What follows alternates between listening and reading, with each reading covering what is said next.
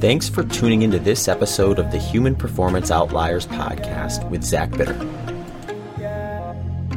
Okay, everybody. Today's guest brought an interesting story on lifestyle to HPO. Those of you who are curious about low carbohydrate and ketogenic diets and their potential roles when it comes to active lifestyles and performance will enjoy this one. My guest for this episode is Sean Sakonovsky. Sean is a cyclist based out of South Africa who has followed a strict ketogenic diet for over 9 years. What makes his lifestyle interesting is he goes for very long bike rides, often pushing up to 100 miles in a single session. He does these sessions on average 3 to 4 times per week, targeting a mark of approximately 500 kilometers or 312.5 miles per week. He often does these rides unfueled, leaning on a fat-rich dinner the night before and a cup of black coffee in the AM. Here's an example of one of Sean's bigger 4-day weeks. Ride 1, 95.19 miles in 4 hours 46 minutes, no fuel. Ride 2, 94.87 miles in 5 hours, no fuel. Ride 3, 112 miles in 5 hours and 41 minutes, no fuel. And Ride 4, 94.86 miles in 4 hours 41 minutes, no fuel, totaling 396.9 miles for that week. If you're interested in more of those types of data points, Sean does log his training on Strava and often posts about his rides, the fueling or lack thereof during his rides, and his nutrition outside of these rides on Instagram. As someone who follows a low carbohydrate diet myself, albeit not as low as Sean, I wanted to hear more about his how and why. An interesting component of Sean's lifestyle that sticks out to me is the lower overall training sessions, but higher volume per session. This gives Sean more time between these sessions. One of the reasons this interests me is I find that the time between training is often a variable I consider when deciding on how low carb to go personally. And since Sean typically has longer training sessions than I do, but also has longer time between them, I find this kind of an interesting thing to hear about his experience and how that might play a role in his lifestyle and why he chooses to fuel the way he does. Also, for those interested, I will be doing an IG live chat with Sean where we will engage with both of our followers who have questions. That will take place on Thursday, September 23rd at 10 a.m. Pacific time for those who want to join live. You can also check out that recording on Sean's IG page if you can't tune in live. And his IG page can be found at Sean_Sako, at SEAN_SAKO. If you enjoy this podcast and wish to support either monetarily or by sharing, liking, and subscribing, please head over to zachbitter.com/HPO for options, which include joining my Patreon page, making a quick one-time donation, which includes options to avoid the need of joining a third-party platform, or subscribing to HPO on your favorite podcast listening or viewing platform. You can also support HPO through the show sponsors. Details on all the discounts and promotions from HPO show sponsors can be found at zachbitter.com/HPO sponsors. That link, as well as the others, can also be found in the show notes. Speaking of show sponsors, this episode is brought to you by my friends at Element. Element is an electrolyte supplement that was designed by Rob Wolf, former guest, two-time guest actually of the HPO podcast. Element is unique in that it comes in these little single-serving packets that are loaded with 1,000 milligrams of sodium, 200 milligrams of potassium, and 60 milligrams of magnesium. So these little single-serving packets are kind of nice because you can easily pack them, store them, bring them with you on an activity. I love them for traveling. In fact, they're pretty potent, so I can usually get about 2 liters worth of water out of those single-serving packets. So it's kind of a nice way to top off on electrolytes, especially if you're training or working out in hot climates or following a low-carbohydrate ketogenic diet where you may just need a little extra electrolyte support. If you want to check out their stuff for free, you can do so. They have a sample pack that they give you for free as long as you're willing to pitch in the $5 shipping, which includes 8 different flavors within those single serving packets. Some of the options include citrus, raspberry, orange, watermelon, chocolate, mango chili, lemon habanero, and plain. Those last three work great as add-ons to food when going out to eat or traveling. Personally, I really like the chocolate flavor in my coffee in the morning, and then I'll usually sprinkle in either one of the watermelon or raspberry flavors this last week in kind of just my drinking water throughout the day. So if you're interested in checking that out, you can head over to drinklmnt.com/HPO, and that will get you to the page that offers up the free 8-pack sampler. Or if you want to, you can head over to my website at zachbitter.com/HPO sponsors to get Element details as well as all the other sponsors of the HPO podcast. Also supporting this episode is Inside Tracker. So folks, if you are playing around with your diet, checking your nutrition, fine-tuning things, cleaning up your diet, whatever you want to call it, getting a blood test could be a good option to help you identify whether you're targeting the right amounts of micronutrients or deciding on whether you want to add a supplement or a multivitamin to your typical daily nutrition needs. And one way to do that is to go to insidetracker.com and order one of their blood panels. They are offering HPO podcast listeners a big 25% off their entire store for a limited time.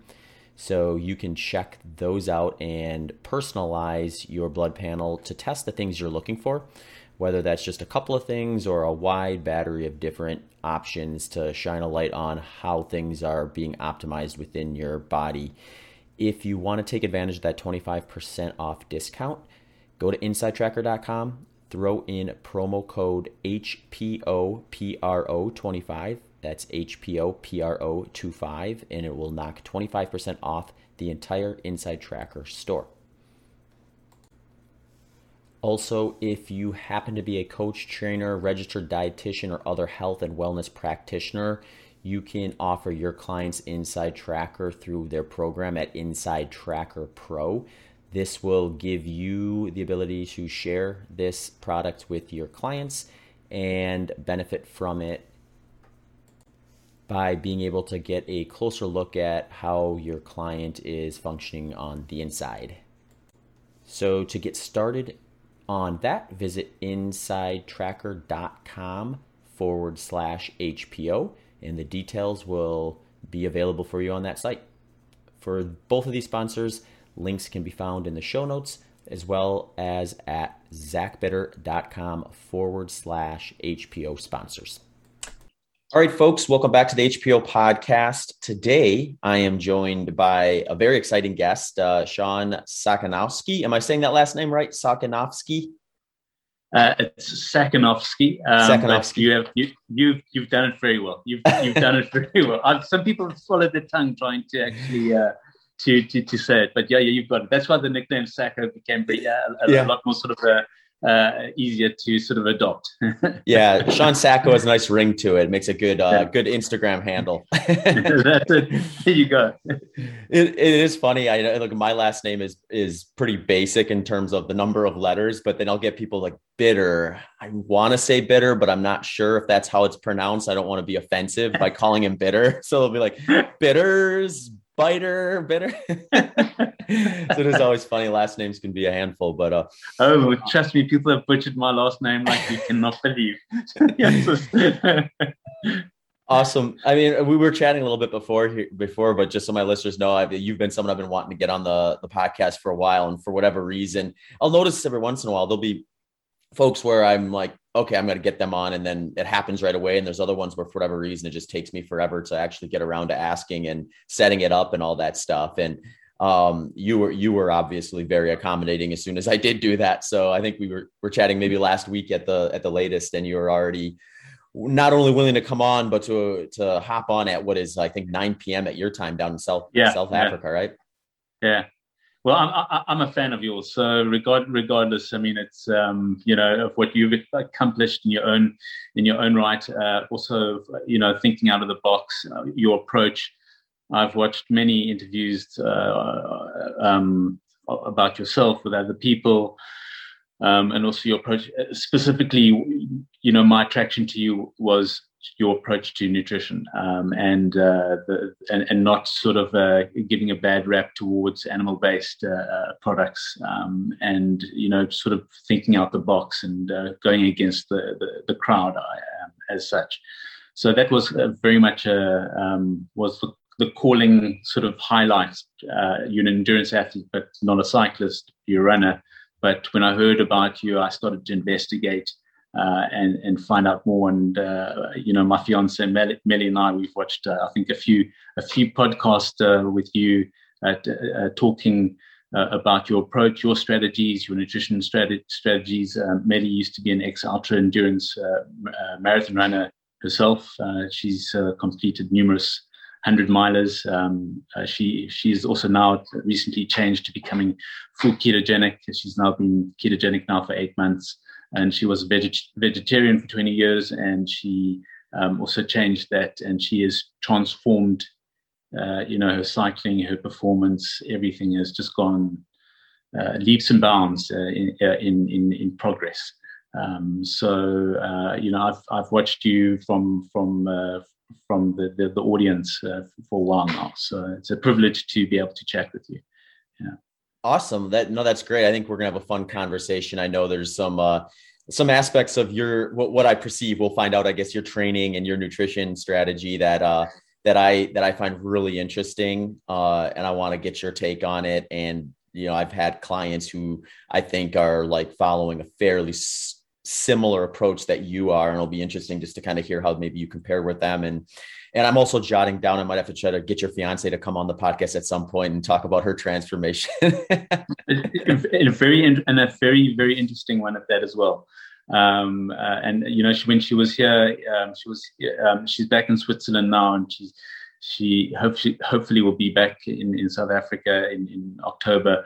But for the 2 months, I watched her literally, that's an entire conversation on its own, morph her whole body structure, morph from taking in more animal products, red meats, and actually her body development, her muscularity, her definition in her muscles, everything completely changed for the better. It was, and the evidence, the photographic evidence was there. And for me, being somebody who's always been interested in nutrition, 20 years ago, I used to be a bodybuilder. That's where my interest in nutrition actually started. And also my interest in biohacking, as one would call it, started all the way back then. And then, of course, my obsession with I personally suffer from body dysmorphia. I think there's not many athletes out there that don't suffer from body dysmorphia. So I was always fascinated with what the capabilities of what the body can do and can't do. Of course, science plays a very big role in that, but I also have my sort of question marks towards science and where science is focusing and pushing and directing people's sort of, or guiding people in what to do and how to do it. So I think there is definitely a big question mark with regards to the application of nutritional science and sports science in people. So that for me is probably one of my driving factors in what I do. Is because I being a loner and being somebody who allows themselves to actually think for themselves and not to hear the noise of other people.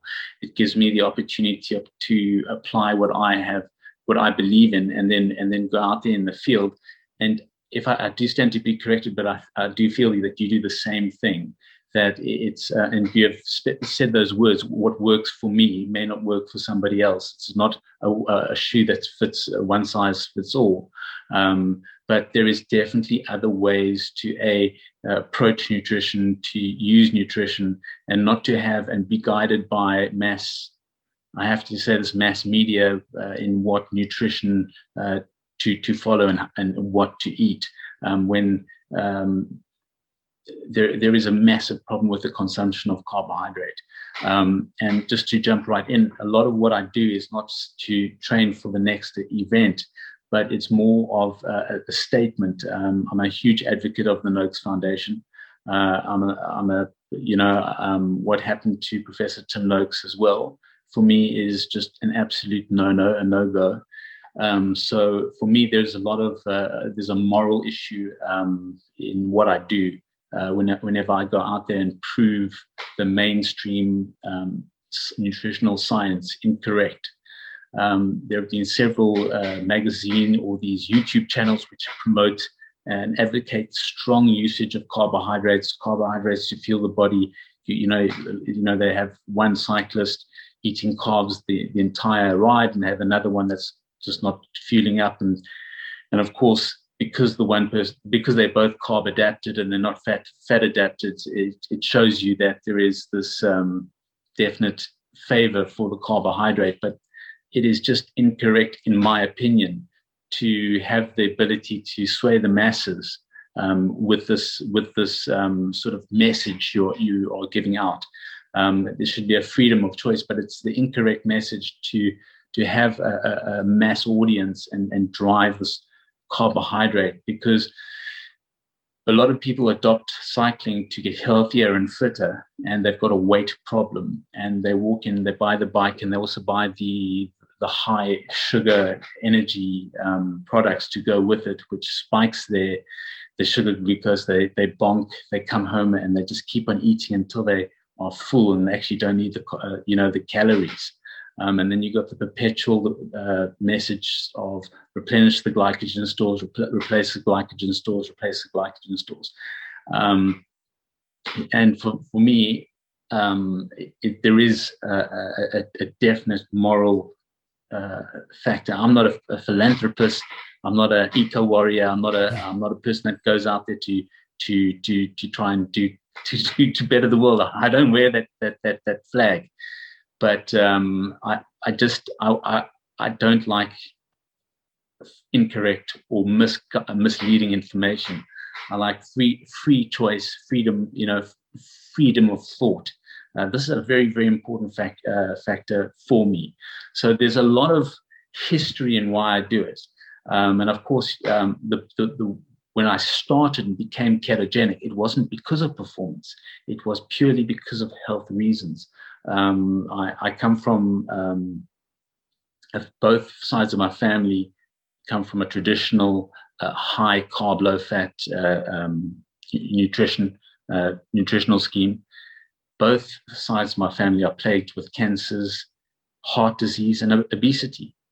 And something had to change. Something had to change with regards to, well, why are they always getting these illnesses? What is it? We take the foods that we eat for granted, and a lot of we are governed by our desires and our addictions, and a lot of the foods that we eat are based on addictive qualities, and it's wrong. I really believe that we could cure a lot of the world's problems if we change the eating habits of people, because hunger is one of the worst sensations a person can feel. It's the most debilitating feelings that one can feel. So when you give a poor person something to eat and it's full of sugar, it's rather give them the right foods to eat, which will satiate them and change. We're talking about a problem which would be almost impossible to do, but this is how I think. They're going to be hungry 2 hours later, and so I'm digressing a lot here, but this is the method in my madness. I have strong values with regards to what I believe in, and I fly a flag with regards to saying, guys, hang on, are you being told the truth? Think out the box over here. Just to finish it off, okay, I questioned everything. I became Paleolithic before I became ketogenic. I gave up wheat and gluten. Okay, I'm Jewish. I was born from a traditional Jewish. My mother and my father are Jewish, and I eat pork. You're not supposed to eat pork, And I said to my father, I said, every time I eat challah, which is the Friday night bread, the kitka, I'm like a concrete machine afterwards. Okay, it doesn't work for me. But if I eat a piece of pork, which I'm not supposed to eat, I'm as right as rain, and I don't get constipated. So what's going on here? You know, there has to be something wrong here. So that's kind of the background to me and my nutrition. Yeah, no, that's a great kind of description of how you kind of got to where you are. And I think it's interesting for me personally. I'm definitely on the same page as you when I think like I hate one size fits all like prescriptions. Like I think like dietary guidelines or whatever you want to call them, when they get too narrowly focused on a specific way of eating, we've missed the boat altogether. Because when I just think of myself back in my prior career as an educator, I would never walk into a classroom and propose to my students that there is one way to do this. And if you don't do it, you're a failure, or you're doing it wrong, or this, that, and the other thing, or you're like going to fit in this nice clean box along with everyone else. That just wouldn't fly. I would touch, a few of the percentage of the classroom that would excel under that protocol. And then there would be, folks on either end of the spectrum who likely would do miserable with it. So my responsibility as someone who is like the purveyor of how do we learn was, how do I find enough different ways to learn that these students have something they can pick from what they think is going to work best for them. And then they can always adjust with a different approach or a different tool or a different procedure if the first try doesn't work for them. And I think nutrition is quite similar. I mean, I think there's a lot of stuff that quote unquote will work on paper, but once you introduce that into the real world, you have all sorts of issues with like what you described, like someone's ability to actually adhere to that. And I think one thing, if you take a quick glance over the entire spectrum of the nutrition world, is that there are some very extreme approaches that for whatever reason are very sustainable for certain people. So why should I remove that option for them?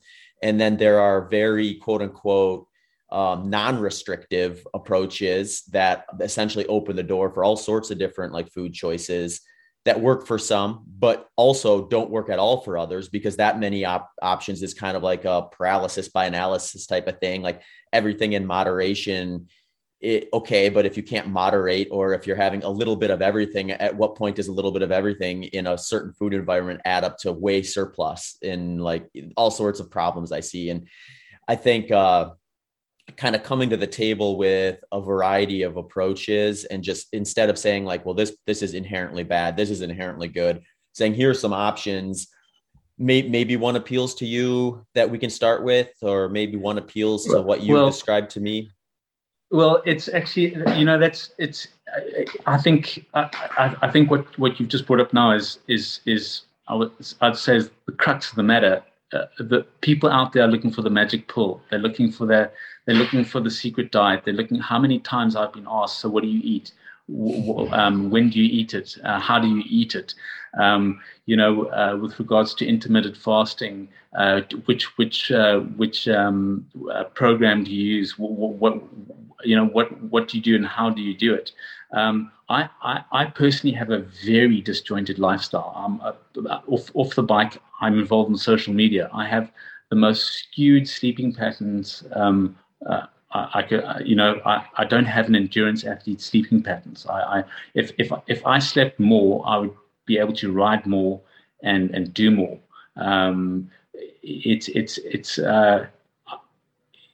So for me to go and prescribe what I eat and what I do for somebody else, I can tell you now, right? It's not going to work for you. A lot of what I do is ludicrous. It's crazy. I come off a training week with a TSS. That's just, I should be resting. I should just not be riding the next couple of days, but I'm going to go out there and ride, because I don't know when I'll have a chance to ride again. And I'm not going to prescribe somebody who's got an Achilles tendonitis to go and do what I do. I'm currently, back. It's just something I'm not out there to go and win a race. I'm not out there to go and complete an event. I think every single ride I do is an event. every single day that I can prove what I could say the efficacy of what I practice is a win for me. Is a win for me. So if I can assist somebody in bettering themselves, that has now become an accomplishment for me. And on a personal note, my niece, whom was she's now 18, but she was a vegan for about 2 or 3 years, and she was diagnosed with Hashimoto's disease, with the thyroid disorder. She basically was obese. There were so many, I would say, misdiagnoses with regards to what and how to amend or assist her problem. I broke my clavicle at the beginning of the year, and I moved in with my sister and her husband and my niece, and she started doing 1 meal a day. I encouraged her to become keto and do 1 meal a day regime for fasting. She has lost over 25 kilograms already. Her thyroid levels have effectively normalized. Her endocrinologist cannot believe it. So there has to be something. Why isn't this discussed? Why isn't this mentioned more about? Why aren't people allowing people to not hear this bombardment of, you've got to have carbohydrates, you've got to have this. Honestly, it was the carbohydrates that created the obesity. It was for her. Maybe it's her genetic makeup, her structure. For her, she needed the high B12s and the Bs from the meat. She needed the iron. She needed all of this stuff to assist her body to actually function properly. And she was denying it through an ideology, through the veganism. And that for me is just not on. It doesn't fly with me. So for me, once again, what I do is not about, I want to go and conquer this tough Grand Sportiva or do an adventure race. For me, what I do is on a daily basis making a statement. And that's what I do. So when somebody asks me about my meal plan and my what I eat, it's what I eat. If you want to follow a ketogenic diet, I will lead you on to somebody who knows about the ketogenic diet and who studies it on a day-to-day basis, and I'll direct you in that process. Because, like you've mentioned in many of your podcasts, it's the same way you talk about how if you drink a cup of coffee, you drink it every single day, eventually the effects are going to wear off. But if you have a cup of coffee once a week, you're going to feel the profound effects of the caffeine, and that's how you utilize the carbohydrates. You get this incredible boost and spike from the carbs, and it works for you. Well, it's like a supercharger. It's like a turbocharger. So, and that is how it works for you. There's no clean cut, and that's the problem I believe with the society today. They want the app. They want the phone does it this way, the app does it this way, and if I press the button, it will do this. And it doesn't work with biology. And also, once again, ideologies don't work with ideology and biology don't mix. You can't. A cell doesn't have its own computer brain that can. That's how your cells work. So that is what I am. That's what I classify myself as. I'm not somebody that has a structured training plan. My goal is to ride a minimum of 500 kilometers a week. Okay. My goal is to ride a minimum of wattage output of 200 watts for the 500 kilometers that week. Okay. And my goal is not to consume any fuel for that 500 kilometers. I don't have enough time in the day, okay, besides my actual work and where I try to make a living from. to ride longer distances, to say, right, well, this is the fuel, because eventually if I ride long enough, I'm going to need to refuel, correct? Okay. Mm-hmm. But I haven't ridden long enough on the road. And the longest time I've ridden on the road is 8 hours at a very respectable high pace. And I had a coffee at the 120 kilometer mark. Okay. It's a very interesting discussion what happens with me personally when I do get energy lows, because there are times in my ride that I will experience an energy low, and I understand the psychological effect on somebody when they are getting an energy low. I do experience sometimes mini bonks, if one could call it that, but I've learned not to panic.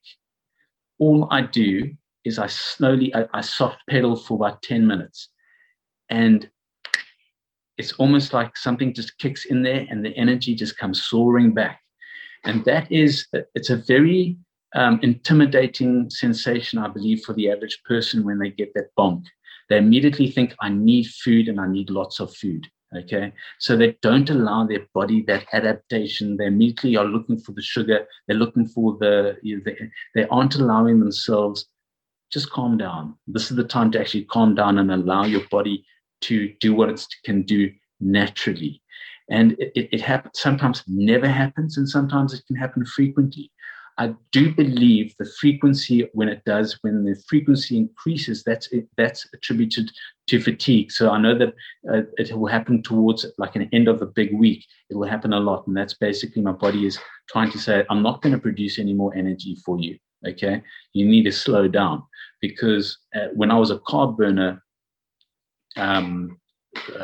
back in 2000 and before 2013, I got overtraining syndrome back in 2009, and I would hit 1 or 2 energy gels before I ride, okay, and literally 15 minutes into the ride I'd bonk.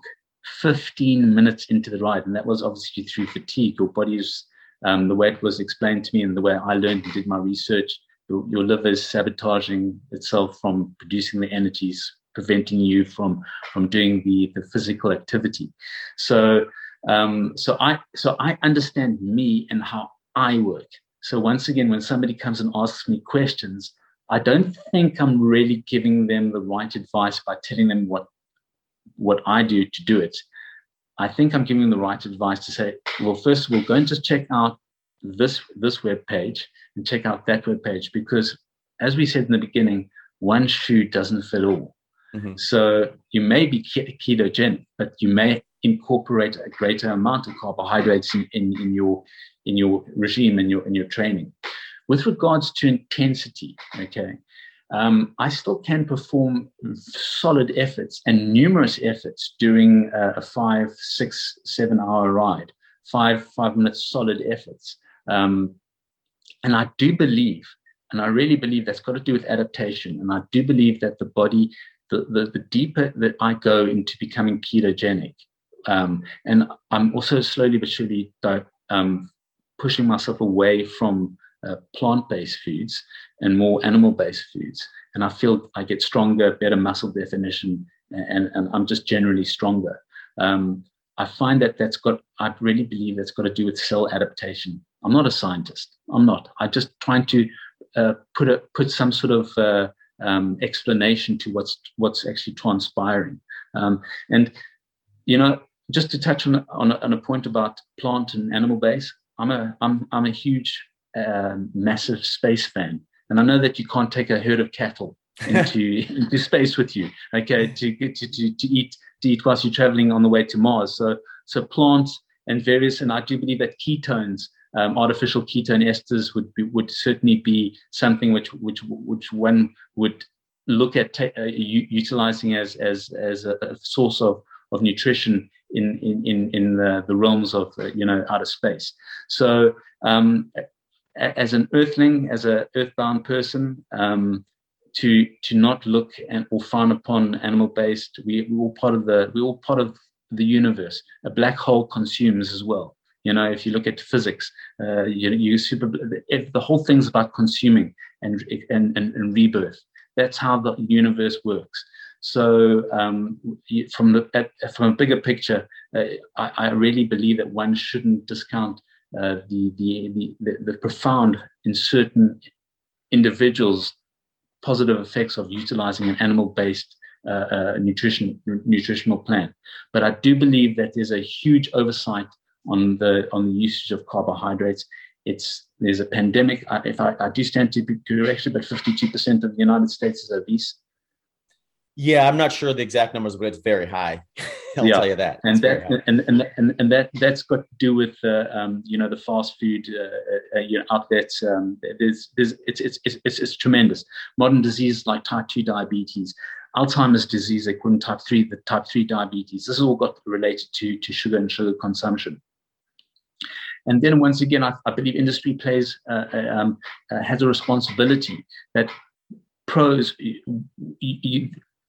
the pros that ride in the Tour de France and the Grand Tours, these are exceptional individual athletes. These are individual athletes that have got exceptional physical abilities.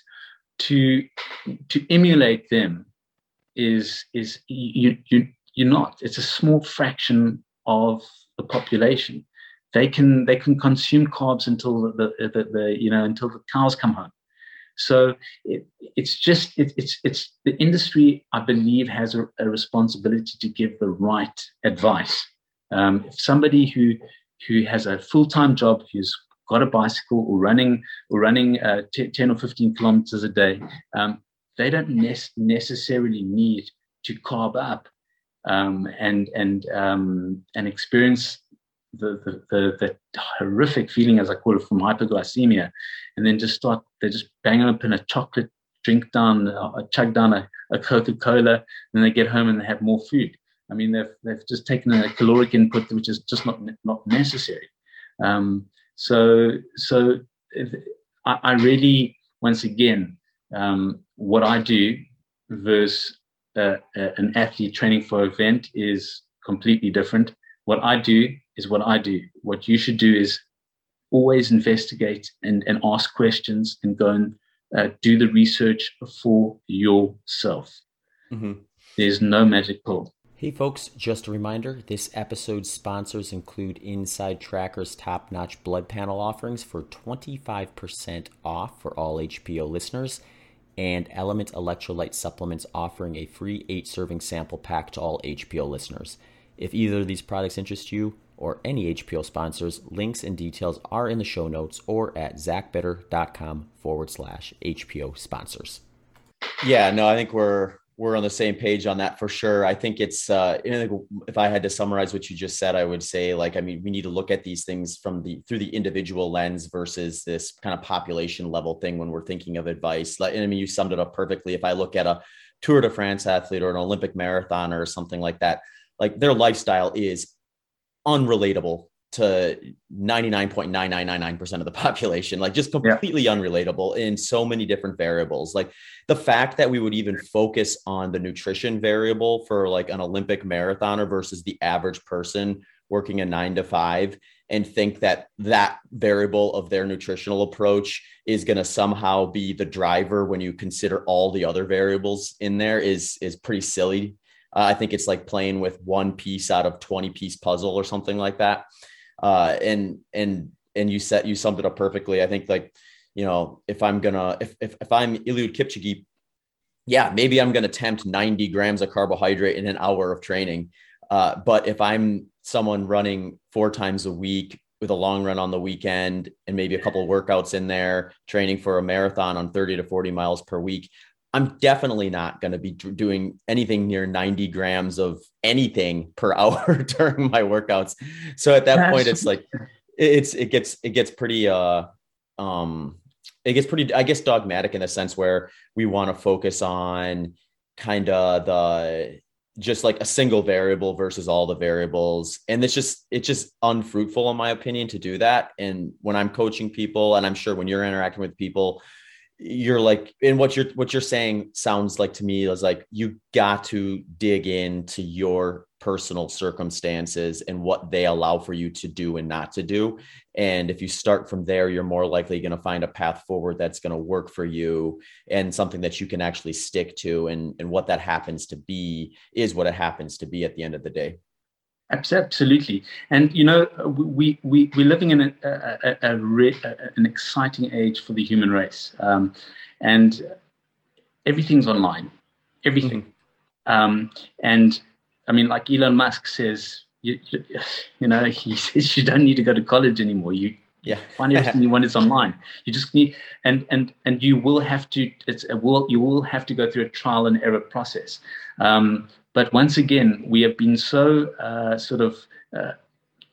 directed to have that app, to press the button, and for everything to work. I always say that we have almost become weaker as individuals through our technology. You have a car now that you press a button and the boot will open of the car, and then you've got to press the button and the boot will close itself. So we are reducing the human factor involved in our day-to-day lives, and we're becoming weaker and more fragile. And I think that plays a lot on society as well. So once again, everything that I do has got a broader picture, a bigger picture. It's a case of, you've got to sometimes think out the box. You've got to sometimes remove the noise, shut out the noise, and think, what do I want? What does Zach want? What does Sean want? Because we need to be accepted. We are so, and also with the age of social media, we are looking so much for that acceptance, and it's so difficult with all that noise. And that's the thing. You've got to cancel that noise and discover for yourself. And you're going to have to sacrifice time.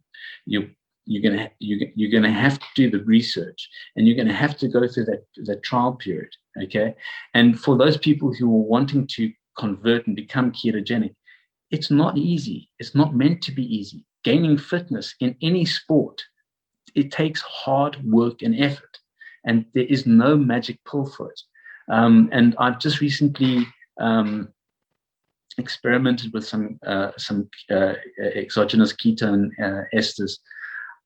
For me, maybe I'm too far down the line, but I personally haven't felt any sort of real advantage from it. I had one really good ride on them, but this is just me personally. But there are some of these ketone esters which can really assist your body to get into a state of ketosis in a very quick time. But once again, they may have such profound effects on other people, but for me personally, they had, I'm not convinced for me personally. Mm-hmm. Yeah. And I mean, you might actually not be the best candidate for them as well. I mean, I think the research is pretty unproven at this point in terms of how they would impact performance. I think there's maybe a little better stuff on recovery, but if I had to hazard a guess, you're probably producing high enough ketone bodies just naturally that it's like, why would you be trying to drive them any higher?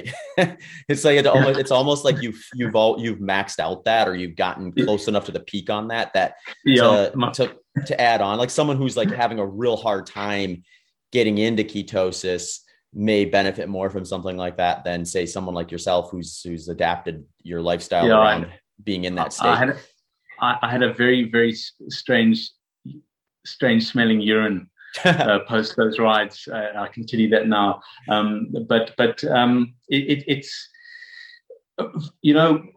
once again it's like the ketone esters is just also being given such a bad rap from in the cycling world. And yes, it may not. I'm too far gone probably in the state of ketosis for it to work. But I've done experiments just. Like, for instance, I think it was last year, I did a month of taking in a lot of oats, just gluten-free oats. I wanted to see what would happen with me personally, and maybe I could really benefit from the carbohydrate. And my cycling went to naught. It really went to naught. I lost my motivation to ride. That's how bad it got. I got flabby. I get a little film when I get high cortisol. I'm so in tune with my body. I get a little film of like a flab around my right side of my navel belly area. That appeared. Then I got just to see how quickly I could get naturally in and out of ketosis. I got a very high concentrated carbohydrate protein drink, what the bodybuilders use for bulking, which had like 30 grams per serving of carbohydrates, and I had like double that, and literally I just had that for during the day, like almost as a lunch snack. And I went down to my mechanic, and I just remember having to sit down. I got such an insulin spike, okay, and a bonk like you cannot believe. Okay, I went like this. I actually had to sit down, and I knew what was going on because I knew what I drank, and I knew. But this is the effect. The next day I was fine. The next day I was fine. So it was for me just that. Thank goodness my body can kick back into the state of ketosis. But for me personally, as one of 7.2 or 7.3 billion people on this planet, I can't do carbohydrates in that way. I'm scared. I even have stopped taking milk in my coffee. I'll have a cappuccino if I'm not riding, but because the demand for the ketones, the lactose in the cappuccino will affect me. I'll get a sensation of bonk from it. So for me personally, that's a no-go. So whenever I have a roadside coffee, it's black. And if there's a little bit of cinnamon there, I'll have a little bit of cinnamon. Yeah, it gets really interesting. I think even when you look at like the research, I think that is available along those lines, I would imagine someone like yourself who's as low carb as you are, if you start introducing like something to the tune of 60 grams or 30 grams of glucose, you may struggle to clear that just because your body's you've upregulated the fat burning machinery so high that your body kind of just downregulates the glucose, the exogenous glucose machinery, because you're just not doing it. Like, so it's like, why do we keep this around? He's burning high levels of fat. This is what's getting him from A to B. And it's going to really fine tune that side of the spectrum. So I find that really interesting because when you look at just like folks wearing continuous glucose monitors and testing that stuff, and even in myself too, because I mean, I'm not as low carb as you most likely, but I'm low enough where I'm certainly upregulating the fat burning machinery to a higher degree. So if I go too crazy with carbohydrate, I'll see a big glucose excursion on that continuous glucose monitor, followed by a big dip. And it's the dip you want to worry about, right? Like that's why you probably had to sit down. Yeah. Listen, you know, when I was 16, 17, I'll never, ever forget, probably one of my worst experiences with hyperglycemia. I had to lie in the long grass, and I eventually pulled out the long grass, and it's got that fibrous root. And I was sucking on that long grass to get, in those days, there was no cell phones, there were no energy bars. I literally lay in the long grass. I was a small little kid, and I was in the middle of nowhere. I was worrying about, you know, my safety as well. And I was completely bonked. Okay. I mean, I remember days when I used to be about 20 kilometers from home and bonk terribly, and all I could smell was macaroni and cheese, you know. And it's for me, it's the worst sensation ever. It's like to watch. I've watched many YouTube videos of some of these people like bonking so badly, they're crying and they're shivering, and it's unbelievable. It's unbelievable. You know, my first proper, I did compete in a Gran Fondo race in Jordan. At kind of a high level, and it was 198 kilometers through the Jordanian desert, and we all had our backup vehicles and support vehicles, and the guys were, you know, the front guys, they were just calling for the sugar water every half an hour. They were like throwing the stuff down there, and for me it was I was getting entertained by this because I was just having so much fun. I mean, I did really kind of well in that race as well. And I didn't refuel at all. I just got water. And there was a period of time when my support vehicle went to go and do a time check, and I was without water in the middle of the Jordanian desert with just camels on the side of the road there. And, for me, I can perform. I actually, the stats, I have nothing to hide. The stats are on my Strava that day. Right in the beginning, I broke away for the first 30 kilometers or 30 or 40 kilometers. I think I was riding at my FTP. So whatever glycogen I had, I totally went right through it right at the beginning. And I still performed admirably in the race. And at the end of the race, I had some sparkling water. I went back to the hotel. I had a handful of macadamia nuts, packed my bike away, and then waited for dinner. And that was a 4,850 calorie burn ride. And I didn't. There was no bonking or shaking or God, I need food. I watch some of the YouTubers doing all of these incredibly long rides, and they're like eating every 5 seconds. It's like I would have nothing to do on YouTube because I just don't stop to eat. And so I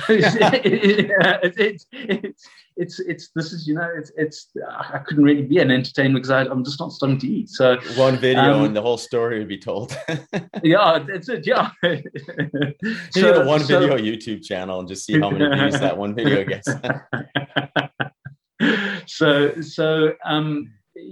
There's a whole world out there with regards to approaching nutrition from another angle, and there's a whole and it's such an amazing adventure to see what you as an individual can do. But you have to go and do it. You can't go and get that information and that's the secret. That's it. There's some wonderful product out there. Okay, and there's some great information, and there's a good source of information. But at the end of the day, you're not going to be to the gram. You're not going to be to the milliliter. It's going to be what works for you. If I look at Melly, she has her what she eats and her favorites and what works for her. Okay, it's similar, but it's not mine.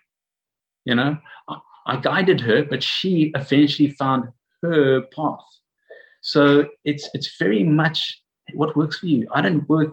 I don't start work at 8 o'clock, and you don't start work at 9 o'clock, and you don't start work at 5 o'clock. So everything's different. So once again, it's society just wants that app.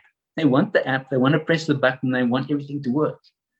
It doesn't work that way, and you have to work hard at it. There's nothing free in this life. There's nothing free in this life. You've got to work hard for it. You've got to.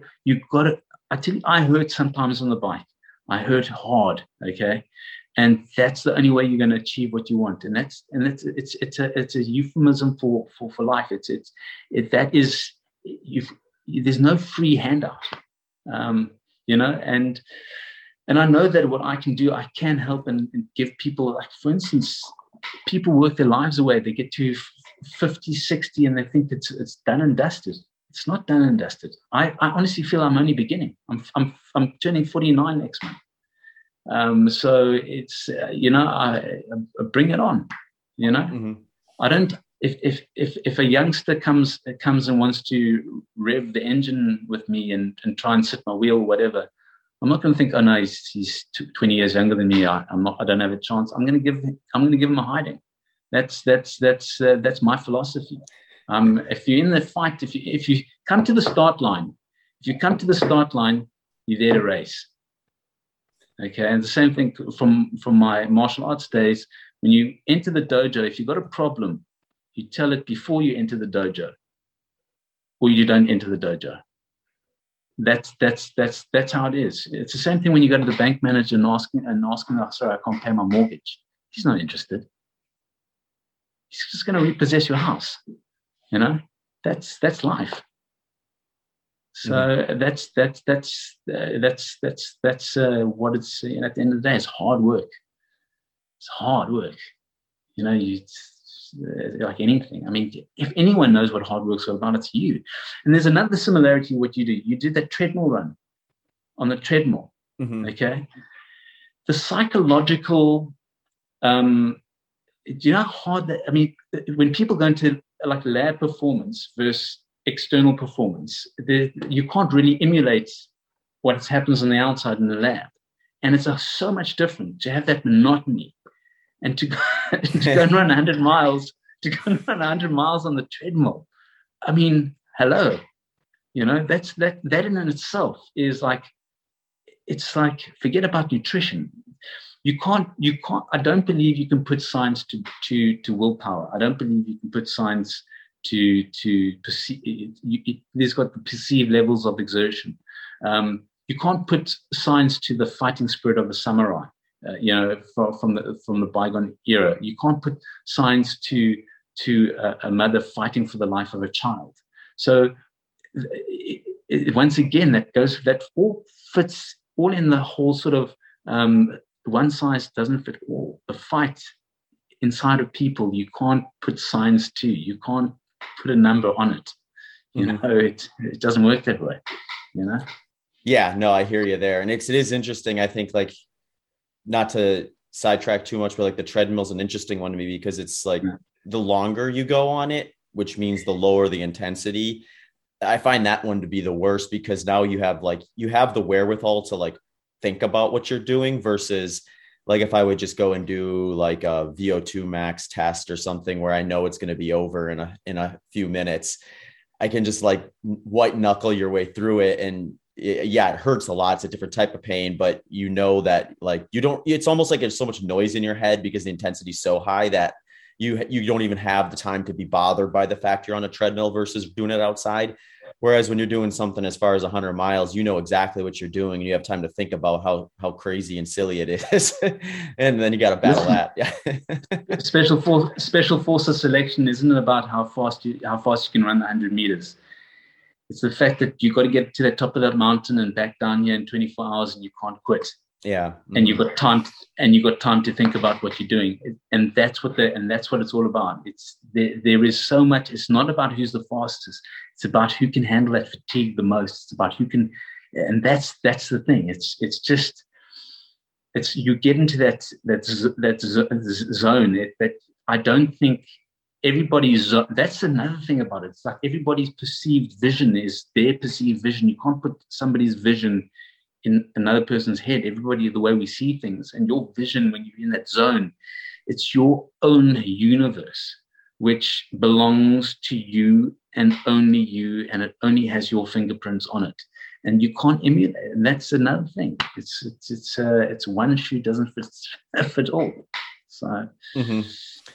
Yeah, no, this has all been great so far, Sean. I want to jump into a few kind of specifics around just your approach, what you're doing. So folks that are listening have a little bit of context. I think there's a few things, at least that stuck out to me that I find really interesting and maybe fun to explore a little bit. And one is your actual, and you've highlighted this a little bit just with our conversation so far, but the way that your training kind of ends up playing out at the end of the day, when I take like a kind of an overview of your Strava data, is that you're doing these really long rides, but it's not like you're going out there and doing them 7 days a week. You're doing like 3 or 4 sessions, a lot of times to the tune of 100 miles. And you're doing them like I said, 3 to 4 times. So you kind of have this like polarizing week is the way I see it, where you've got these big long days where it's like you're putting in what would be akin to a full shift of work on a bike.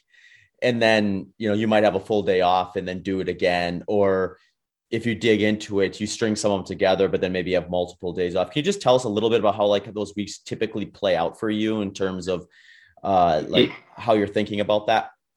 Okay. So I probably run one of the most spontaneous programs that anyone can see. It's like, for instance, I've got 7 days to do 500 kilometers. Mm-hmm. And 500 on my Strava, it's 501 kilometers. I've got 7 days to do it. Okay. So each day that goes by that I don't ride, it makes those final days that much harder. Sometimes I don't accomplish it, and sometimes I do. Okay. So, and the reason why it does pan out that way is because I've got a small little social media agency, a business which I'm starting up, and it requires time. Mm-hmm. I'm involved in other social media endeavors as well, and I do have to give them the attention that they have to have.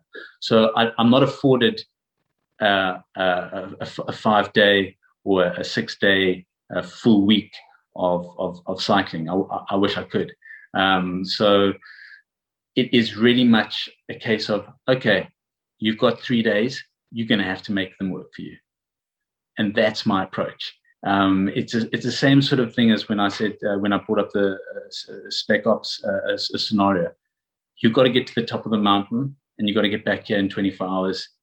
If you want to be in, you've got to make it work. And that's my goal. It's really maximizing, it's actually really making the most out of life.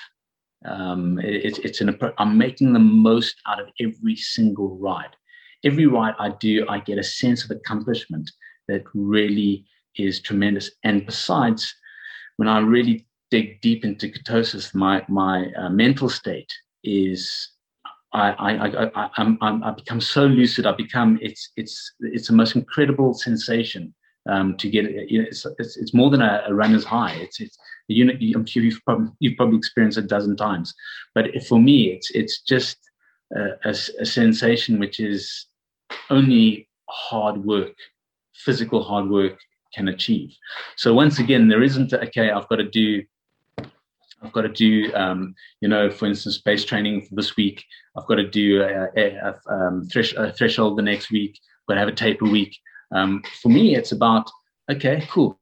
So it's very simple. They say you need carbohydrates to perform. Okay. They say you need to perform well, and I know what other people are doing. I see what the averages other people are doing, and I know what I'm doing is very admirable, and I'm not doing it with carbohydrate, and I'm not doing it with refueling. So how am I doing it? I'm not carb loading. I'm not eating pastas. I'm not having energy bars. I'm not having energy gels. I'm not having a pre-big meal. I may sometimes have a protein shake before I go, if I feel like I need it. I may have a scoop of macadamia nut butter. I may grab 5 or 6 fish oil capsules, salmon oil capsules. I may do that, but I don't do it all the time. So once again, we touch on, well, what do you do? When do you do it? How you do it? What time do you do it? It's literally the same way as going back 20,000 years to early Paleolithic man. It's like, if the food is running around, that's the time to go and catch it. Yeah. It's we didn't have they didn't have their smart watches and it's lunchtime now. It's literally I've been known to wake up at 1 o'clock, 2 o'clock in the morning and make myself a protein shake and go back to bed. That's what I do. Some nights I don't do it. I've got a massive addiction for English cucumbers. I really do. And sometimes, and you can ask Melly, one of my big things is watching probably you on a YouTube podcast and chowing an English cucumber. So that's the kind of thing. And if I don't eat during the day, I'm not going to die because I don't get hungry. I have also a mad passion for butter. Salted butter is like my cheese. I eat salted butter, chunks of salted butter, like it's going out of fashion. It's like I go through butter like you cannot believe. It's and eggs. I know you're a big egg fan. Part of my keto muffin recipe is eggs. I go through eggs like you cannot, like you just cannot. When I was a bodybuilder, I used to eat 30 eggs a day. It was in between meals. Yeah, I remember back when I was kind of first at a point where I had done a low carb approach with my training long enough and comfortable enough where I was willing to help other people out who reached out and wanted to kind of implement it themselves. And I had one of the first guys I helped with, he sent me a picture of his fridge after going to the grocery store once. And it was literally just like a fridge, like just jammed with like cartons of eggs and heavy whipping cream. He's like, I'm set for the week. I love it. No, seriously, I mean, eggs. I just go through. I can sit down and eat 8 eggs, no problem. Yeah, it's just like, and I generally go more for the yolk than I do if I'm in a rush, I break. I was watching Chris Froome. He likes to have the egg white, so I'm more like breaking open to get the egg yolk. So you guys would be great training partners then. You can have the yolks and he can have the yeah, that's but so it's I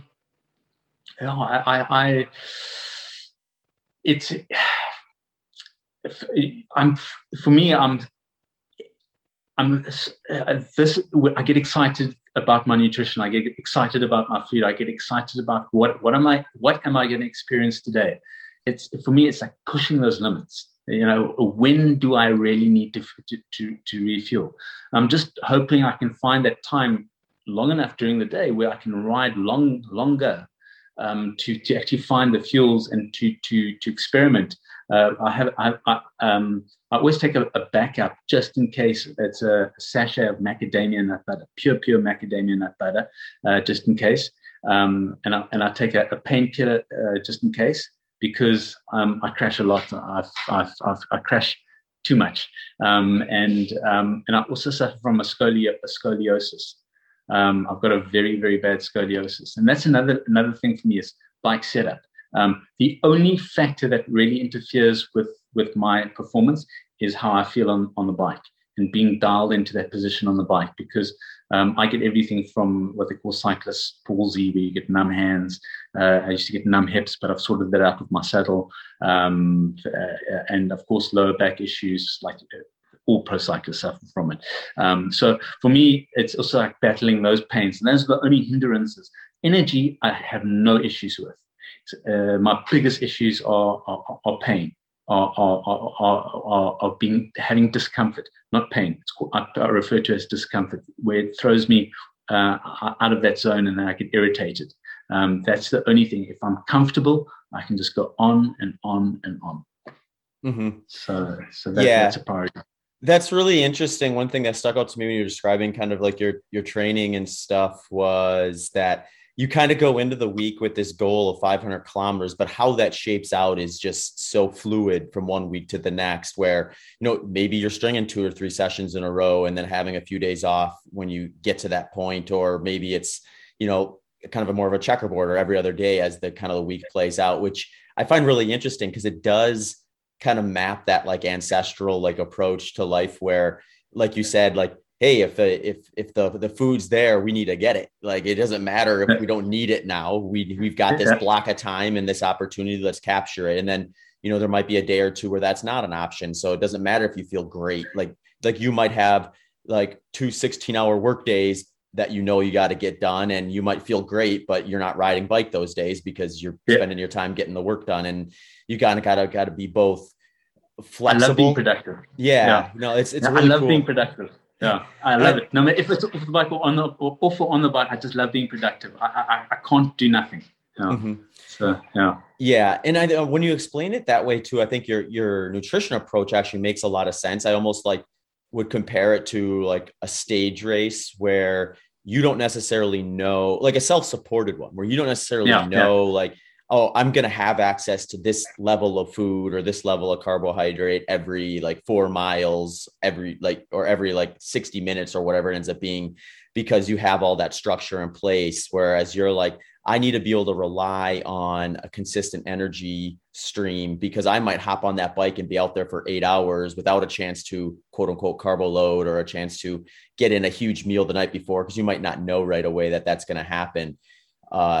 It was not to diverge a little bit, but I did get a kick out. I think it was either on your Instagram account or somewhere else. Someone had asked you about like fueling, and you said, I generally don't fuel unless maybe I go over 7 hours, then maybe I'll have some macadamia nuts. Like the average person is like, well, 7 hours. It's like at that point, you basically just don't fuel during your workouts. It was true. And also another thing I do, I ride in circles. So if you look at my Strava, you said Cape Town's kind of a beautiful place. This guy rides in circles. I literally have a 4 or 10 kilometer loop, which I do, and I do that for 2 reasons. Firstly, I want to be seen. Okay. people can see me. So it's not like no one can flag my ride, or people know who I am and they can see me riding. Okay, so they can see it's me. And the other thing is I'm doing the same thing, the same roads, the same consistency all the time. So it's the same sort of thing. I calibrate my power meter. So I'm out there to prove a point. Okay. And that's very important to me. It's very easy to go on a nice scenic route and long route, and you've got different scenery. Same thing. It's like you get on that treadmill and you're on that treadmill for like running 100 miles on a treadmill, and you're going kind of like nowhere. The mental toll on that is also a factor. And I really believe my nutritional game helps me stay motivated. And the deeper I go in, I only start to feel potent after 3 hours. I find the first hour really I really get into it, like 4 hours of the riding. That's when I start that's when I'm ready to really go, Mm-hmm. And literally, the roads I ride I can do 200-300 kilometers on the same road. But I do. There's method behind my madness. I mean, somebody commented the other day and he said, "Why do you ride in circles? Is your GPS unit not really good?" So don't you know Cape Town? So that's one of the one of the things that I do. So for me, it's like getting out there and just doing it. It's like clipping in there. It's like putting your running shoes on there and just getting out there and doing it. Whether it's 10 kilometers for you, or I'm sure you feel the same way, or 100 miles for you, it's getting out there and doing it. And that's what I'm driving. Just get out there and do it. You don't have to ride 150 kilometers. Go and ride 50 kilometers. It's just embrace it. I mean, it's like life is so short. It is so short in terms of the cosmic, our universe. We're a blink of a blink of a blink. Our life, it's just seize that opportunity, and that's pretty much everything that I do. There's another thing about it, another philosophy behind it, and also the way I think about the world and where we are now. And trust me, when you run, I'm sure you experienced, you've got that time to think, You've got that time to think, and I'm sure that there must be so many thoughts that run through your head, and so many, I'm sure you also get into that zone where you just don't think about nothing, you completely kind of zen out. But the thoughts, the creativity, the ideas that can come out through that period of time, I maximize it, even in my head. I maximize that time, when I'm doing what I'm doing.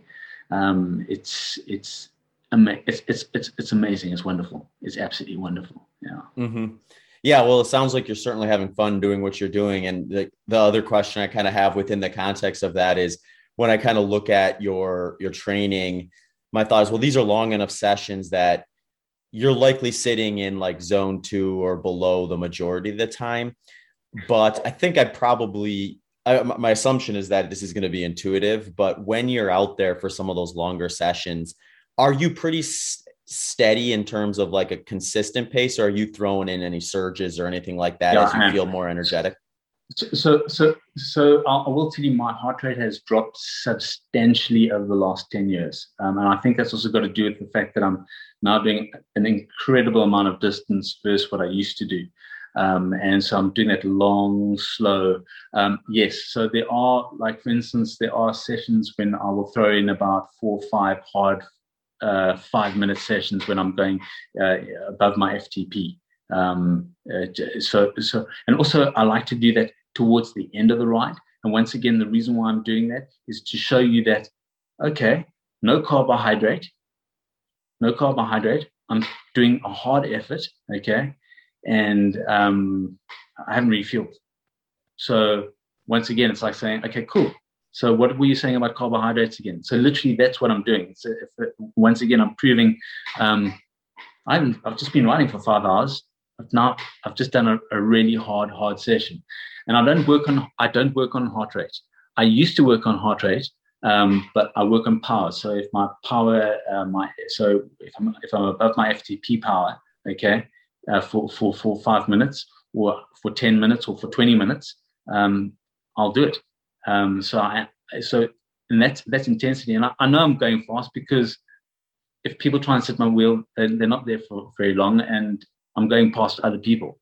So I am. It's there. It's not. It's and I'm doing it with my body's in endogenous ketones.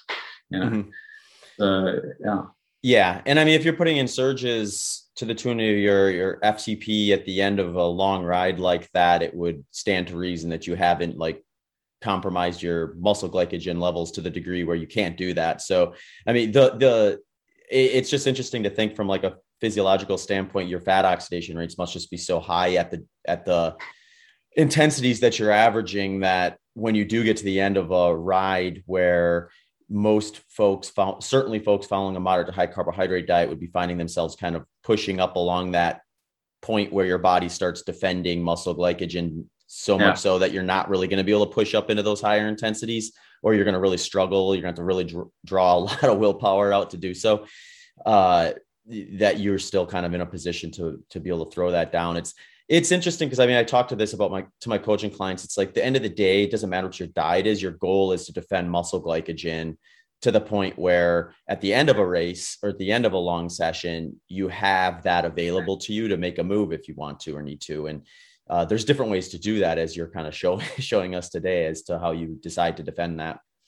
Yeah, look, I mean, like I say, I'm competitive, and I have a lot of people that know me and think that I have people that make fun of me and the fact that, keto. And a lot of people like to think that, it's showdown at the OK Corral and they want to come and, I sat with Saka. And I have to say that not many people, if none, have had. I mean, I'm sure there are a lot of faster people out there, but these are carb burning elite athletes, and my junior, and I dropped them.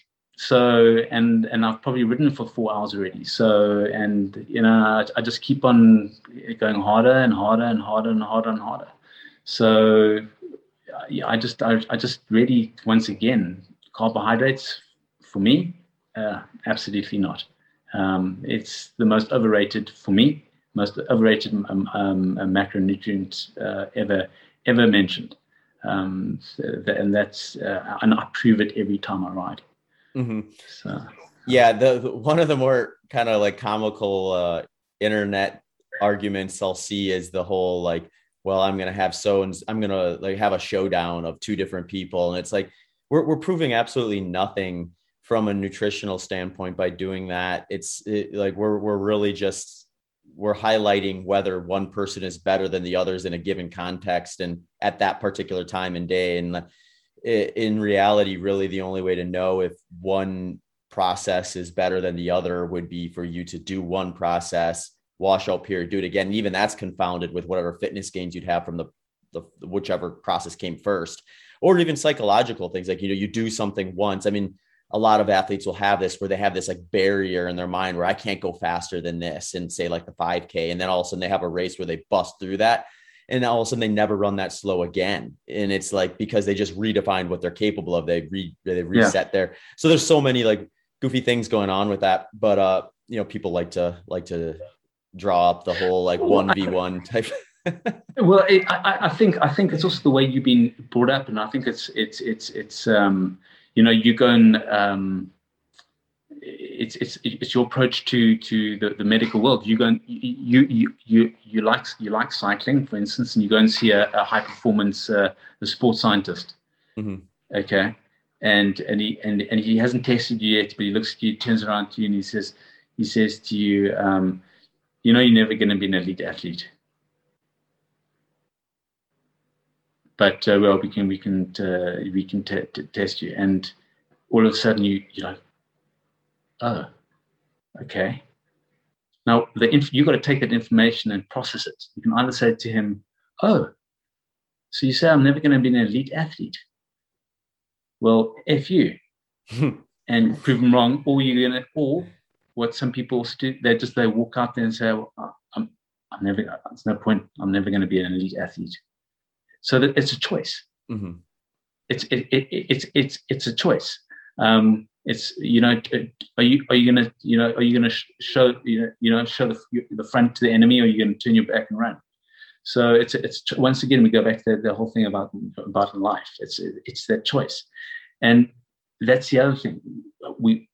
It's the same sort of thing when you go and see the doctor and they say, no, you got cancer, you're gonna die, and unfortunately you're gonna die in 3 months. It's your choice to fight or not. And that my late father, that happened to him. They gave him 3 months. He lasted 1.5 years without finances to assist him, because he wasn't prepared to die. It's a choice. It's a choice, and that was obviously the factor for me to becoming ketogenic. But it's your choice to take the fight. Nobody is going to give you that magic pill. It's your choice. And when you say it's what you are capable of, I watched Melly, and I have to use her as an example. I watched this girl, this lady, become, she was cleaning up the Queen of the Mountains eventually in Cape Town when she was here in South Africa.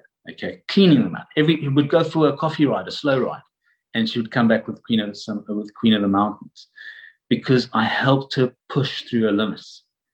She's never ever ridden that hard. It was just basically 2 months of chasing Sakov.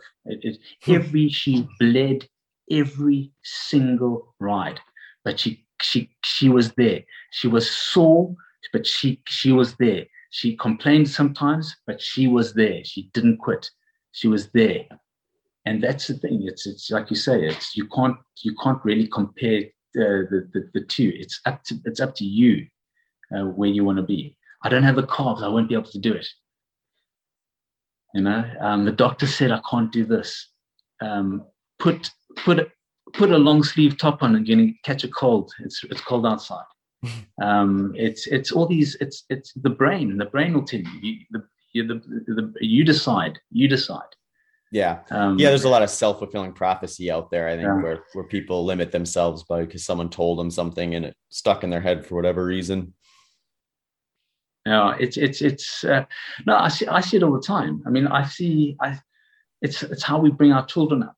Our generation, the generation that's coming up now, I always, if it was the generation landing on Omaha Beach in D-Day, it would be a different story today.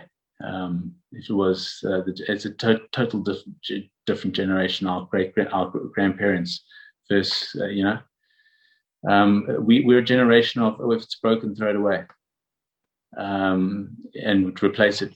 There was a generation, if it's broken, you fix it, and you make it work. And that's my philosophy. Once again, I've got 7 days to do this 500 kilometers.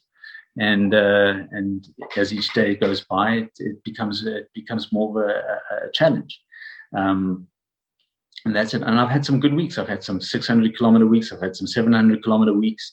If I can do more in there, it's the same thing. It's prehistoric man. If I can, if I can catch more game, in the hunt and store it in my cave, I will. But it's just what's open. It's open. And we're not robots, but we are being programmed to be robots. Unfortunately, it's 9 at work, 12 o'clock lunch break, home, and that's your app, you'll scan your code, and that's. I've got so many ideas. I don't want to digress. so you better ask me direct questions. Sure. No, we can. I can digress. Yeah. You've touched on a fair bit of what I wanted to chat about. I do want to get into a little bit about some of the specifics about kind of your diet and how you program that, because one thing that stuck out to me that I mean, I have this in my lifestyle as well, but it seems like yours is maybe even more polarized where, if I have like a big training day or weekend or block, I might be like, burning 2-3 times my resting metabolic rate, and I'm fueling at a certain level or a certain way for those days. And then I might have like a deload week or at least a couple easy recovery days, in which case I'm going to fuel differently on those days. So it's like the context becomes even multi-varied within the same person. So you're kind of like the extreme of that, where like you might be out riding for 7-8 hours one day, and then you might not be even touching the bike the next. So I guess this is maybe a 2-part question. Does your diet vary much from one day to the next when you have that sort of a setup? 100% naturally. And I'll carry on. No, go ahead. Let's start there, and then I can ask more. I eat less on my ride days than I do on my rest. Mm-hmm. I find my hunger is definitely greater on a rest day than it is on a ride day. I can do 6-7 hours, come back, wash my kit, call Melly, because she's paramount, and in my day, just to find out if she's okay. Check my social media, check my emails, and then think about what to eat. I just don't have any hunger. There's just no hunger. Even if I've had a bad session, a bad time of having a few 10-minute hunger knocks on the bike, there's just no hunger. On a rest day, different story. On a rest day, I'll find myself, catching up, maybe boiling up some eggs, throwing in an extra protein shake. There's a macadamia nut butter in there. Shiramara cucumbers, that kind of thing. And when it comes to, and if I know that I will definitely be riding the following day, I'm looking for the fattiest piece of meat I've got in my freezer, and that kind of thing. Butter. And that's the regime, and and I don't make sure that I eat at 6 o'clock or 7 o'clock or 5 o'clock. I eat when I can, and I'll even say that I've even eaten a main meal at 1 a.m. 1 a.m. Because of, it's just, I don't have the opportunity. I know I've got to eat, and I'm just going to eat. And it's the same sort of thing. I've got to ride the next day. I've got to eat. I've got to get that food in me. So that's the story. I mean, and it's incredible that I do find that I get a lot more peckish on my rest days than on my ride days. That's interesting. I've always found that fascinating, and interestingly enough, it happens to Melly as well. And I use it as a reference because we are so similar in so many ways. And she also says, "Geez, I just get so hungry on when I don't ride." And like you say, it's probably the body saying, "Catch up." You got to feel me. But that was the biggest. Yeah, that was like the biggest difference I noticed, even going from moderate high carb to low carb, and then even more so like on phases of the year or times where I'm a little closer to like a strict ketogenic approach, is just like like at least for me, my hunger, where when I was moderate high carb, it was like I was basically always hungry. The question was whether my stomach was full or not. But like the hunger pangs were basically always there. Then when I moved lower carb, then it was just like when I was like really actually hungry, I would get hunger pangs. But when I go strict keto, where I'm, like easily under 50 grams of carbohydrate per day, it's just like there's never a hunger pang. I just eat because I know I got to get around to doing it eventually. I think if I get long enough, I'll still get some hunger pangs. I'll just crave things like salt and like fatty foods and things like that. That's exactly it. I have to get around to it eventually. That's exactly how it is. It's like, I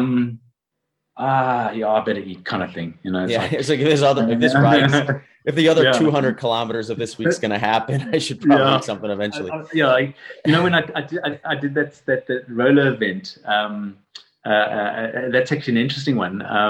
The night before I did that event where I rode for 10 hours on the rollers, Ryan Pyle, who's an adventure filmer, he did an interview with me the night before.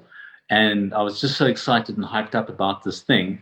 I literally had to force myself to eat before riding the next day for 10 hours, and I burned 6,300 calories. So it's just like, oh, I better eat. I better like literally start forcing food into me, because I'm just not hungry. And of course, with excitement, that also sometimes just takes away my hunger. So yeah, it's there's no absolute. It's almost like I think you should actually just take in something to eat, just in case. You are riding tomorrow, aren't you? So that's it's the same. It's the same approach as you very much. Yeah. Mm-hmm. Do you do any type of monitoring, like testing your blood ketone levels or squaring how much fat to protein ratio and things like that? No, I don't, and I don't weigh myself. The only thing I do is calibrate my power meter and wear a heart rate monitor. I don't. I would if I had some devices. I probably would out of interest. But I just ensure I eat fat.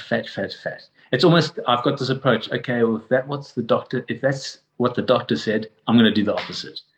So no, seriously, that's kind of my philosophy. And I've got a really good GP. My GP, I had blood work done in 2017, and she couldn't believe my lipid and cholesterol. She said, "This is like, I know that your diet. This is you can't be. Mm-hmm. I was expecting it to be higher, and it wasn't. So that was the only time I had a huge amount of blood work done in 2017. But I just don't touch carbohydrate, and I'm very careful about protein, about too much protein, because when I did go full carnivore, that did affect my rides. Because of the glucose spike with the gluconeogenesis. So I am very careful about taking in too much protein. I am a protein freak junkie, okay? But if I cook a lean piece of meat, there's a whole lot of butter going in there. There's a whole lot of butter. And butter coffee and just blocks of butter. I mean, literally, I eat it like if it's a cheese, salted butter.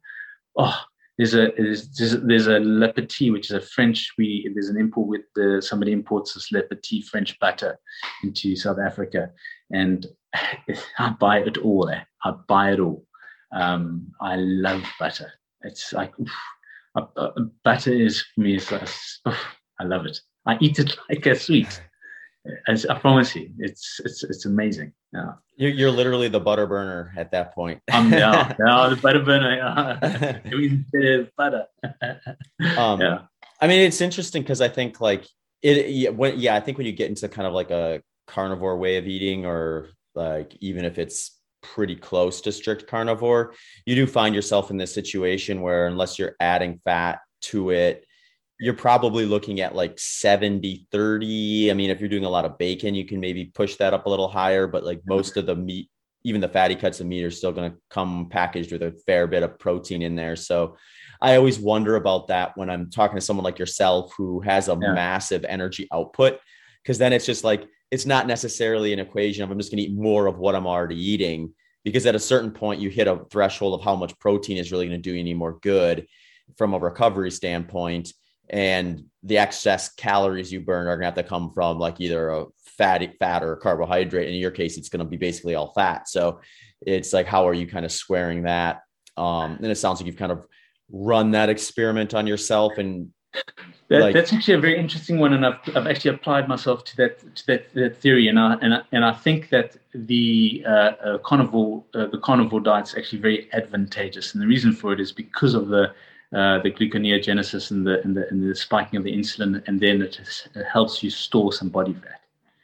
So that's kind of where because I'm feeling a lot stronger and a lot more sort of sustained doing my cycling, going more deep into the corner. And I do believe that there is a definite advantage because of the higher protein and that little bit of extra stored body fat, because I don't have to look like a ripped bodybuilder. I have to perform. I have to get to the 500-kilometer week. So to have a little bit of reserve, and it dissipates. It actually disappears. It's actually you got in the morning, and then it's gone, and it's gone after the ride. If you go and if you deplete, it's actually it's a wonderful self experiment. So I do think that is one of the advantages of going for a strict carnivore. I don't like the word strict carnivore, and I don't like the word intermittent fasting. It sounds so like you've got to do this, force. So it's like, this is what I do. That's how I approach it. You know, if I fast for 24 hours, it's not because I planned to do it; it's because it happened that way. I mean, when Lex that wonderful sort of expose when he fasted for 3 days and he spoke about it and everything, and that was like the planned thing. If I don't eat, I don't eat. It's not because I plan to. It's just because I'm not hungry and I don't want to eat. So that's part of my lifestyle, and it happens often. So I don't force anything. I eat when I'm hungry, and if I'm not hungry, I'm not going to eat. That's it's as simple as that. It's the people. I do feel that people overthink things. They really, really overthink it.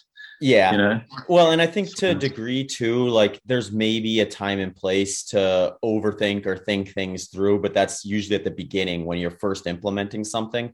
But like once you have something in place, you can just put it on autopilot. I mean, like people ask me if I track my calories or my nutrition. I mean, the answer is no. And it's not because I've never done it. It's because I've done it enough in the past where I got a close enough idea of what I'm doing, so that if something kind of is off in training, I can kind of identify pretty quickly what it is. And it's pretty easy to kind of recognize. And I mean, for someone like yourself, who you kind of, I mean, you've got this, like, you're like structured, but flexible at the same time, where you've some aspects of what you're doing is so simple that it's not hard to kind of just rinse and repeat. It's just a matter of where those pieces kind of fall within like a 7-day time frame. And I think it almost gets easier at that point, because you just kind of know, like, well, when I'm like doing this, I need to kind of check these boxes over the course of 7 days for this to kind of continue working the right way. But how I check them isn't maybe necessarily going to lay out the exact same way 1 week to the next, which is kind of an interesting thing. Yeah. And it is, I do have it, the way you've put it, it's exactly that, but it's, I mean, I think what I do is in a way very selfish. You can't do what I do. You have to have very understanding people around you to because I don't have real time to give of other people. And like, for instance, when I've just recovering now or managing Achilles tendonitis, and it became so, and I'm sure a lot of endurance athletes can relate to this. It just became so encapsulating and focus. I've got to heal this. I've got to find a way to sort this out. This can't happen. I've got a goal. I've got a goal in mind. This just can't happen. And then start researching about Achilles tendonitis, finding people who know about it, go on YouTube, learn how to wrap your Achilles tendon in kinesiology tape, and it just becomes everything. And the reason why I'm bringing this up is for people, they also have to put things into perspective as well. We are human, and we aren't supposed to be here forever, and we do get injuries. We've got to also accept. We also got to accept sometimes that you can't always be the best, and you can't always be on top of your game. So it's kind of, you've got to adapt. You've got to adapt to the changes, and injuries and new nutritional strategies. It's adaptations, same as getting your fitness. It's about adaptation and allowing yourself for it to happen. So, and allow yourself to heal. So, But it's really interesting, and I find sorry, I'm going to digress by throwing this in, but there's so many people on this planet, and for us to connect and actually have the time to chat, and we're only meeting via this channel, but the opportunity this is like kind of a once in a lifetime opportunity, and I do believe this has got to do a lot with physics and quantum mechanics and like-minded people kind of crisscrossing the energies of the world, and it's been proven with physics about this. So it's like, for me, it's like this whole sort of experience for me is energizing. It's amazing. It really is. It's just connecting the dots and all the people that I admire around the world and look up to, and just to finally reach out to them and actually have a chance to spend some time with them and actually have to chat with you is, for me, it's very special. It's really, really special. So yeah, Sean, I mean, it's been a blast to chat with you and kind of hear your perspective on a variety of things. I think we covered everything I wanted to touch on and then some, and I think it's just been kind of cool to kind of hear your process, your approach, and how that maybe compares to some of the other folks that I've chatted with, and everything else. It's just an interesting part of what I'm able to do. So I'm always grateful when folks like yourself are willing to hop on Zoom and chat with me for a while. And that is the beauty of it. I mean, you're down in South Africa. I'm here in Phoenix, Arizona. We couldn't be further from one another geographically. And yet we're able to connect for a couple hours and kind of compare notes, so to speak. But I mean, Sean, is there anything you'd like to share with the listeners as to things that you're up to, social media channels and that sort of stuff, that they could find you and connect with you if they want to reach out? Yeah, of course. So my primary social media platform is Instagram. I've got Sean Sacco, which is Sean _ Sacco, and then Twitter is the same handle. I use my social media platforms in different ways. My Twitter, I like to share articles and interests. So if you're not prepared to if you don't like space travel and aviation and pushing meat and the ketogenic diet, don't follow me there. Because I'm very much involved in social media marketing, I have a fledgling company called the Lone Wolf Cycling Club, and it's an ambassador influencer agency which I've recently started, and we work with brands and ambassadors and athletes, in the social media realm. And I'm also very involved with Look Cycle, which is the French cycling company, which created the first automatic clipless pedal and the carbon fiber frame back in 1984, and the frame in 1986. And I work with him very much on the social media front with the ambassadors. So that's kind of what I do as well. And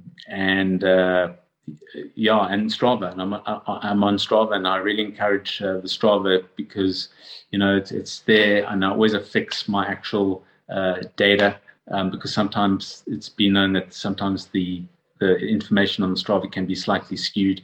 So I use the app, which I use my power meters on with my Strava, which is Sean Sacco. There's only one of them, but yeah.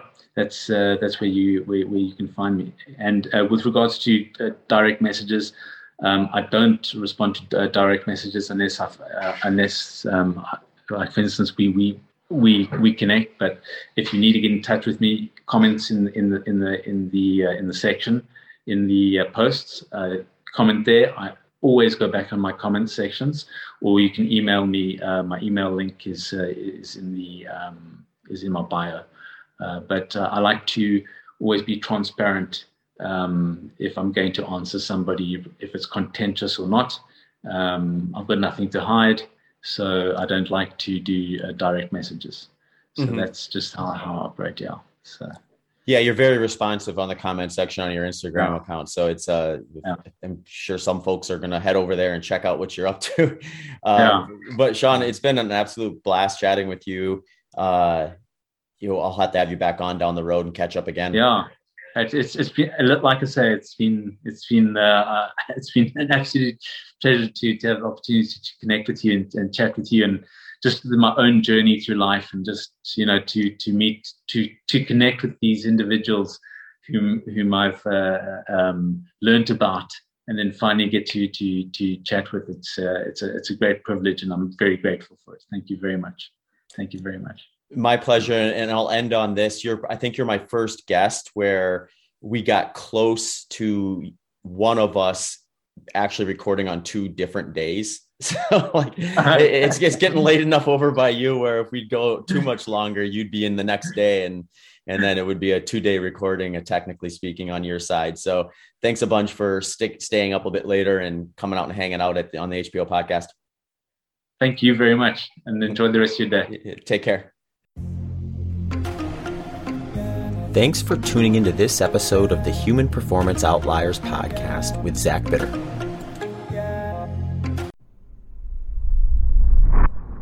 All right, folks, if you are interested in adding some structure to your training program, I have some options that might interest you. Over on my website, zachbitter.com, I have a wide range of ready-made plans that have options for beginners to advanced endurance athletes. I also have personalized plan options where I will cater a plan specific to the event you are preparing for and your personal schedule and training availability. You can also access a variety of add-on options from email collaboration to consultation calls to help guide you through your training and nutrition needs. You can access these with or without a formal plan. So head over to zachbitter.com and let me know what you think.